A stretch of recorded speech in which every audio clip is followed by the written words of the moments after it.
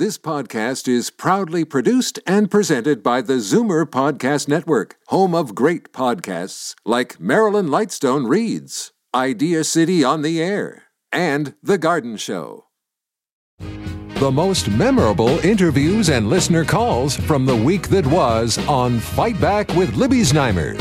Welcome to the best of Fight Back with Jane Brown. Good afternoon. Welcome to the Saturday edition of the Best of Fight Back from the week that was. We began the week learning about a disturbing story out of Brampton, where 11 residents of a long-term care home did not receive their medications as prescribed.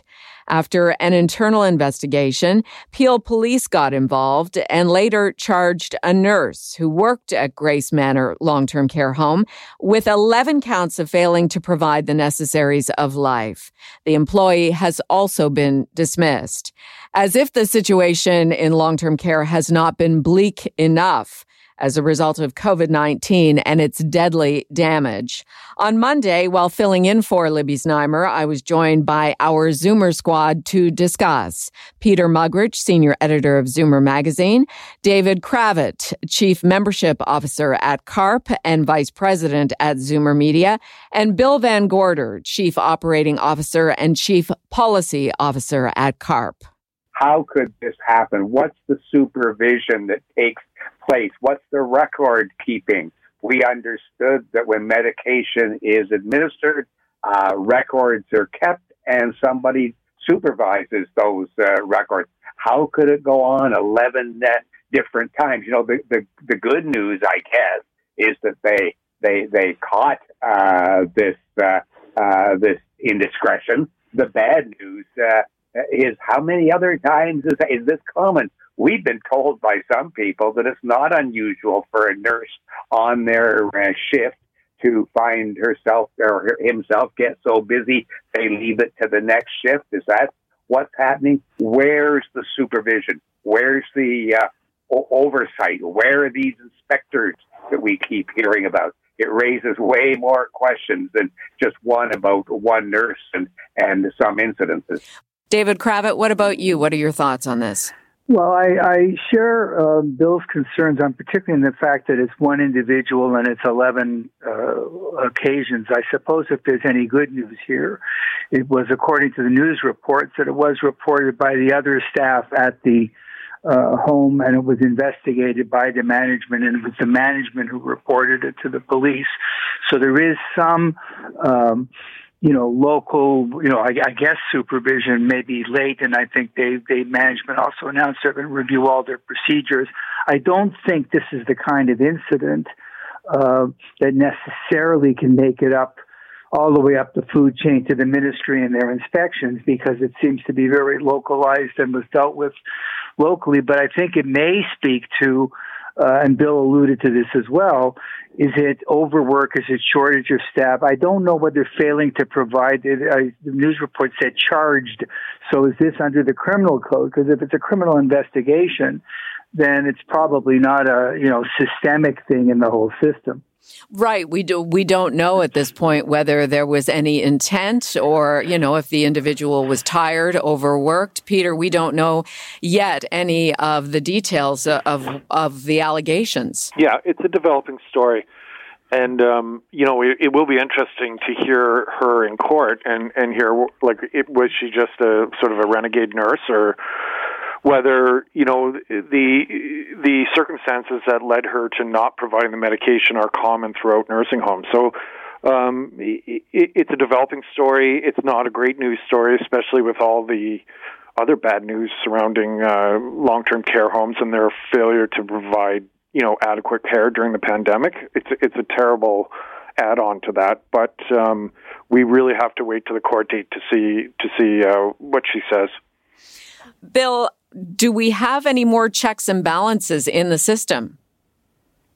Well, we don't seem to have. We know there's a huge shortage of nurses, and the nurses that are on duty, we're told, are mainly there in a supervisory or a senior role. And do they have enough time to do their nursing duties?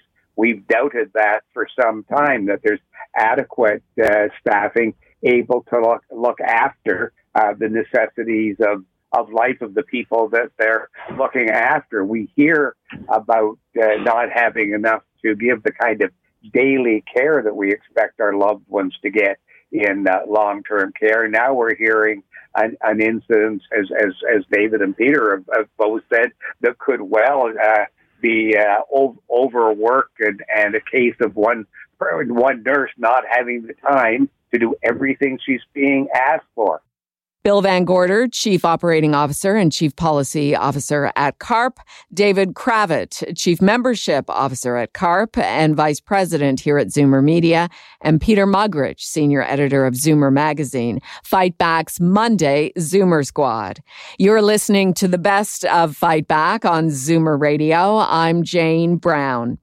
Patio dining has been back for more than a week, a beloved pastime for people across Ontario, especially here in Toronto. Outdoor dining is allowed under Step 1 of the Roadmap to Reopening plan, the first step to getting back to normal as COVID-19 daily case counts continue to decline. To get the perspective of the restaurateur, I was joined on Monday after the first weekend of patio dining by chef Brook, Kavanagh, owner of Season 6 restaurant, and Daimin Bodnar, owner of Hemingway's in Yorkville. Yeah, we opened 12:01 Friday morning. It was fantastic. It was a good little couple of hours to be open, leading into a crazy high demand weekend. So we were, patrons were happy, staff were very happy. I think they were smiling behind their masks. But it was good to be back. So that was the overall atmosphere, was just jubilation on both sides. Yeah, you know what? Like there was definitely a little bit of rust,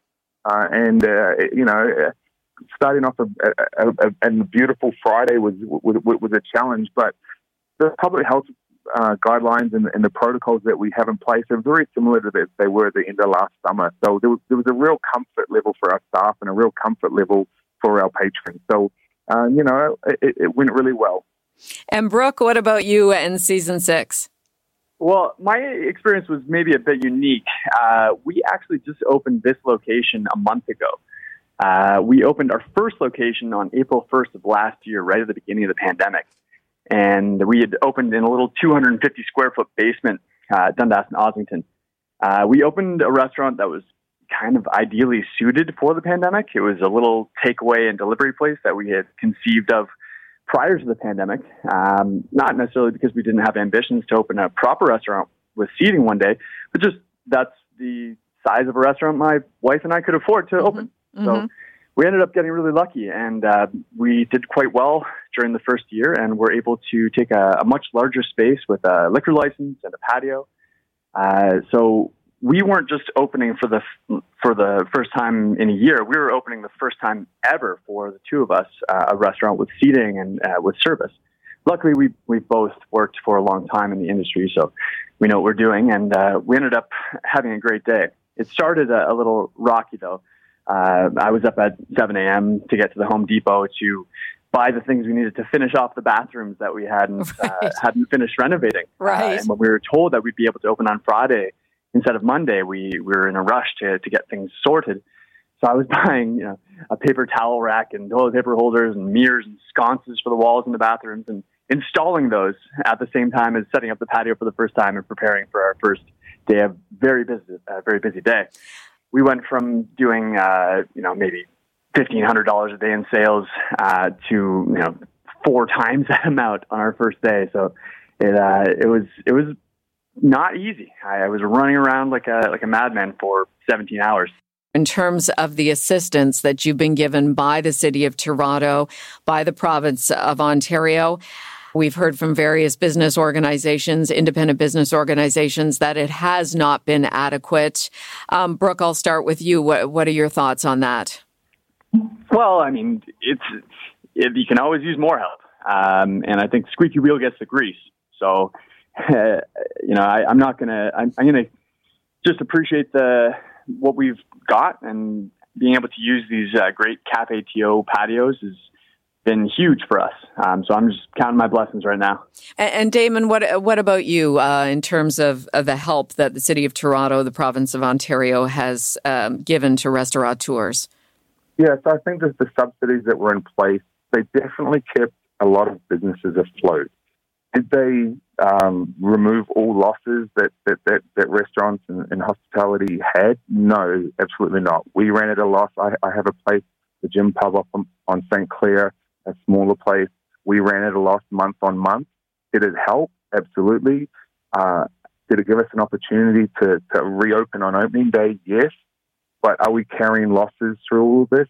Yes, we are. And what I do hope for is that these subsidies don't just get cut off now. Like they need to at least run till, say, September, October, to the end of to the start of the beginning of the fall. There's some uncertainty what the fall will bring. So the subsidies are great, but they do need to remain in place.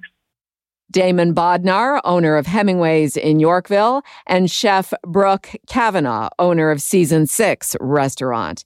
You're listening to the best of Fight Back on Zoomer Radio. I'm Jane Brown. Coming up after the break, the Ford Tories fight back against third-party election advertising in a history-making move that's prompted a lot of criticism. You're listening to an exclusive podcast of Fight Back on Zoomer Radio. Heard weekdays from noon to 1. Good isn't good enough. Make way for the best of Fight Back with Jane Brown on Zoomer Radio. Welcome back. It was an historic day at Queen's Park on Monday as the governing Ford PCs invoked the nothwithstanding clause to pass election legislation, which limits how much third parties may spend on advertising in the year leading up to the next election, which is just under a year from now. While filling in for Libby Znaimer on Tuesday, I was joined by our strategy panelists to discuss the move. John Capobianco is Senior Vice President and Senior Partner at Fleischman Hillard High Road. Karen Stintz is CEO of Variety Village. And Charles Sousa is former Ontario Liberal Finance Minister. I began the conversation by asking John about the widespread criticism of the move, which many see as the Premier protecting his own interests ahead of the next election. I don't think it's to protect the Premier's interests in the election. I would say this is to protect democracy. And you know, I as a student of politics and somebody who watches it closely, like all of my fellow panelists, we have seen over the years the amount of you know, advertising and commercials that third parties have done, and it's gotten increasingly more expensive, and the budgets have become bigger and bigger, and it's become a point where it overtakes elections. And I think now that we've got fixed election dates, so that in other words, people know when the next election is, it is far easier for these third-party organizations to spend millions upon millions of dollars. And essentially what they're doing is they're attacking the Conservatives. It's not as if they're speaking about a specific issue that they want, or you know, a policy that they want to further. It is essentially not only attacking the leader, and be it Tim Hudak when he was the leader of the party, or John Tory, or now Doug Ford. It is billions of dollars being spent by unions who can get away with it to attack the Conservative Party. And in a way that is to further, obviously, the Liberals in getting in. And by and large, they are effectively another opposition to the government. And what the government is saying, it has said, is we just want to be able to have some limits and some caps when it comes to this, and some timing so that you can do it at a time when it's leading up to the election, not 2 months or 3 months before an election leading up to and including the election campaign. So I don't blame the government for doing it. The notwithstanding clause is a constitutional right, a charter right for provinces to invoke. And I think the government finally said enough's enough. We have to protect our democracy here. Charles, are there not organizations that would equally back Premier Ford as well leading up to the election? So has he effectively cut off any kind of advertising or limit advertising in support of his interests and his government? Yeah, certainly. Ontario Proud, I think, was one of the largest spenders in the last election. And this, to me, just speaks blatantly to the missense of priorities that exists because there are so many other problems. And the timing of this particular bill, obviously, is to limit these third parties within the next year. He could have made those amendments earlier on in his mandate when he did change the limits and the increase of donations limits for others. He changed Bill 254 was one that he introduced earlier on in the mandate. He could have made those changes then, but he didn't. To your point, people are going to shrug it off, saying, "Hey, that's politics," and that's the calculus by which he's measuring his situation. But that's unfortunate to be able to use the notwithstanding clause that violates the charter for that purpose. That's the part that worries me most, is the use of this clause and the use of what he's doing for such a minor issue. On the other hand, it's a major issue in that it's going to be used more readily, and I don't think that's unfortunate. Karen, what about the voters? Is this, in terms of the strategy, doing this a year in advance, it will be forgotten come next spring? It will be forgotten, and it also, it really does cut the rug out from underneath the unions. And, as a person just listening to those radio ads, I got to tell you, they were really starting to irritate me, irrespective of how I felt about the government's handling of certain things with respect to the pandemic. The ongoing board bashing of the teachers' union was becoming a little tedious for me as an individual. So I actually, on this one, I don't think that they're going to suffer the wrath of the public on using the notwithstanding clause on this measure, because I think most people they're not really paying attention. They may have opinions. Those ads may or may not work. I don't even know, but it was becoming a little over the top, to the point where even I was turning off the radio because I didn't want to hear them anymore. And so for that, I think if there's going to be a pass, he will get a pass on this one. Karen Stintz, CEO of Variety Village, Charles Sousa, former Ontario Liberal Finance Minister, and John Capobianco, Senior Vice President and Senior Partner at Fleischman Hillard High Road, Fight Back's Tuesday Strategy Panel. This is Zoomer Radio's Best of Fight Back. I'm Jane Brown. This has been a big week in the rollout of the COVID vaccine in Ontario. Eligibility for second doses expanded on Monday to allow AstraZeneca first recipients to move up their second shot from 12 weeks to 8, along with people who live in Delta hotspots who received their first vaccine on May 9th or before. But as the week began, many people complained they could not get an earlier appointment either when they called the pharmacy, where they got a first shot, or through the Ontario online portal.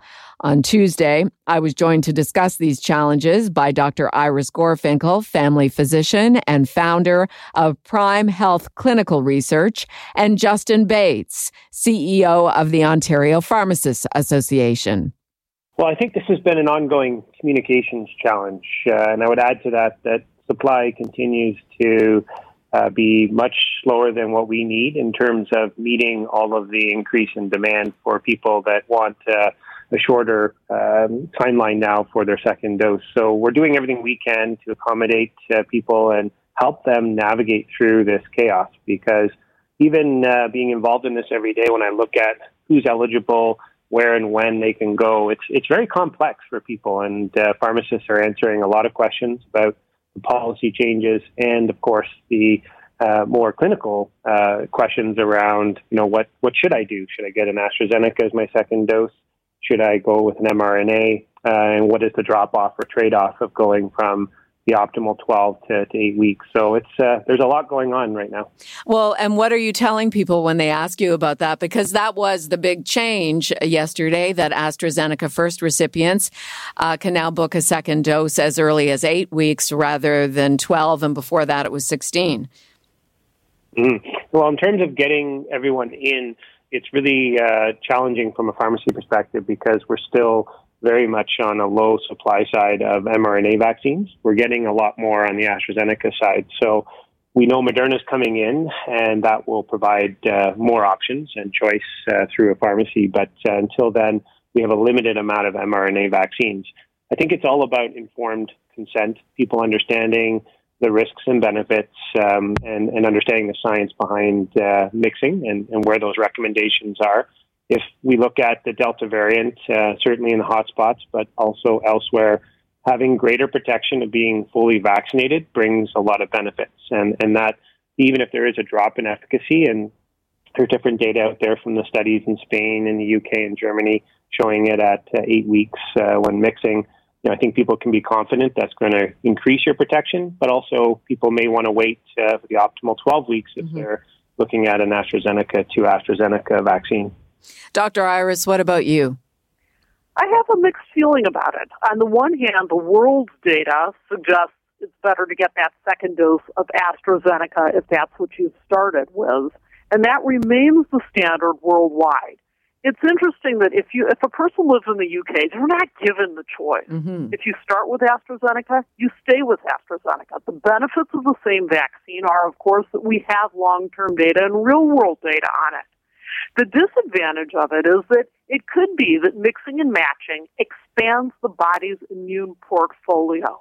So in other words, instead of having only one type of antibody against the spike protein, you have one type developed by one vaccine and another type developed by the messenger RNA vaccine. So there's an advantage to mixing and matching. My advice to patients is get what's available when you can get it. What matters is that second dose. We know that second dose locks in long-term immunity. Justin Bates with the Ontario Pharmacists Association, final word from you as people try to navigate the system for shot 2. Yeah, I think when you have a great volunteer service like Vaccine Hunters, it does underscore just how difficult and complex this has become, and it shouldn't be this hard. I spent a lot of time working with people on certainly Twitter and other social media platforms to try to help them, and everyone's pitching in here because this is a public health crisis, and we want to make this as convenient and as accessible as possible. We can only do that if we engage more of the community providers like primary care, pharmacy as a long-term solution, as well as in the interim. Get the supply to where people need it, and we're ready to do it.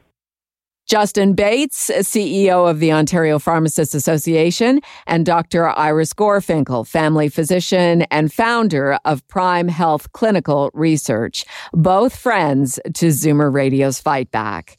As an update to this story, it was announced by members of the National Advisory Committee on Immunization on Thursday that first dose AstraZeneca recipients should get an mRNA vaccine, Pfizer or Moderna, for their second dose.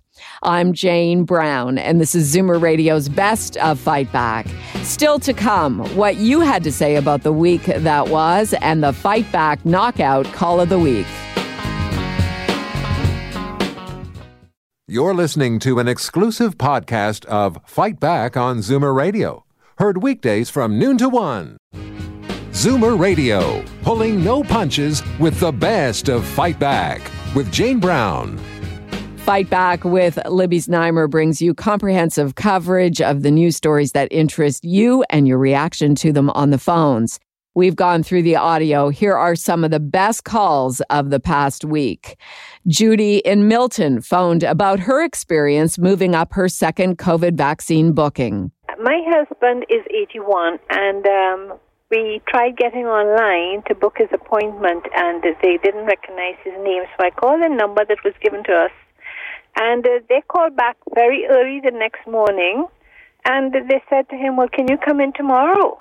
And? So he went in, yes. He had his second shot, and he wasn't booked until the end of July. Oh, that's great. And what about you? I am getting mine on Friday. Oh, congratulations. So, yeah, Milton is very well organized. I'm really glad to see that. So, yes. And now, Fight Back's Knockout Call of the Week. There were a lot of great calls this week, but the winner of the Fight Back Knockout Call of the Week comes from Marcia in Vaughan, who phoned about her mom's experience in not receiving her medication while in long-term care. Mom was in respite in one of the homes that the military was in during COVID last year, and she was not administered her medication. For 2 days, Mom was in there, and a friend went to visit her, and she was calling for help through the friend. The friend called us, and my sister and I darted down there. We were there within 7 minutes. And we looked it up, and we talked it over, and my sister and I said, okay, let's leave her there for another day. Saturday morning at 8 o'clock, I woke up in desperation and I called my sister. I said, we need to go and get Mom. Mm-hmm. So we went and we were packing her clothes and we spoke with the head nurse. And we said, could we have a list of the medication that she was administered, because we don't want to remedicate her. She said, we don't have any medication for her. I said, what are you talking about? We gave you a list before she came in, and none of her medication was administered. She declined. She went downhill. We had to put her in a nursing home. She was there for a year and a half, and we lost her this September. I'm sorry. Oh, yeah. She declined very, very rapidly, and we contested. We called the ministry. They went in. They said there was an inspection. Everything was done, but apparently nothing came through, and she declined. She declined very, very rapidly. That does it for today's Best of Fight Back on Zoomer Radio. If you'd like to qualify for the Fight Back Knockout Call of the Week, phone us noon to 1 weekdays. Or if you have a comment, email us at fightback@zoomer.ca, follow us on Twitter at FightbackLibby, and call our Fight Back voicemail anytime at 416-367-9636. I'm Jane Brown. Join me again at the same time tomorrow when we'll round up the rest of the Best of Fight Back. The Best of Fight Back is produced by Jane Brown, Justin Eacock, and Zeev Hadi, with technical production by Kelly Robotham. Executive producer, Moses Znaimer. This podcast is proudly produced and presented by the Zoomer Podcast Network, home of great podcasts like Marilyn Lightstone Reads, Idea City on the Air, and The Garden Show.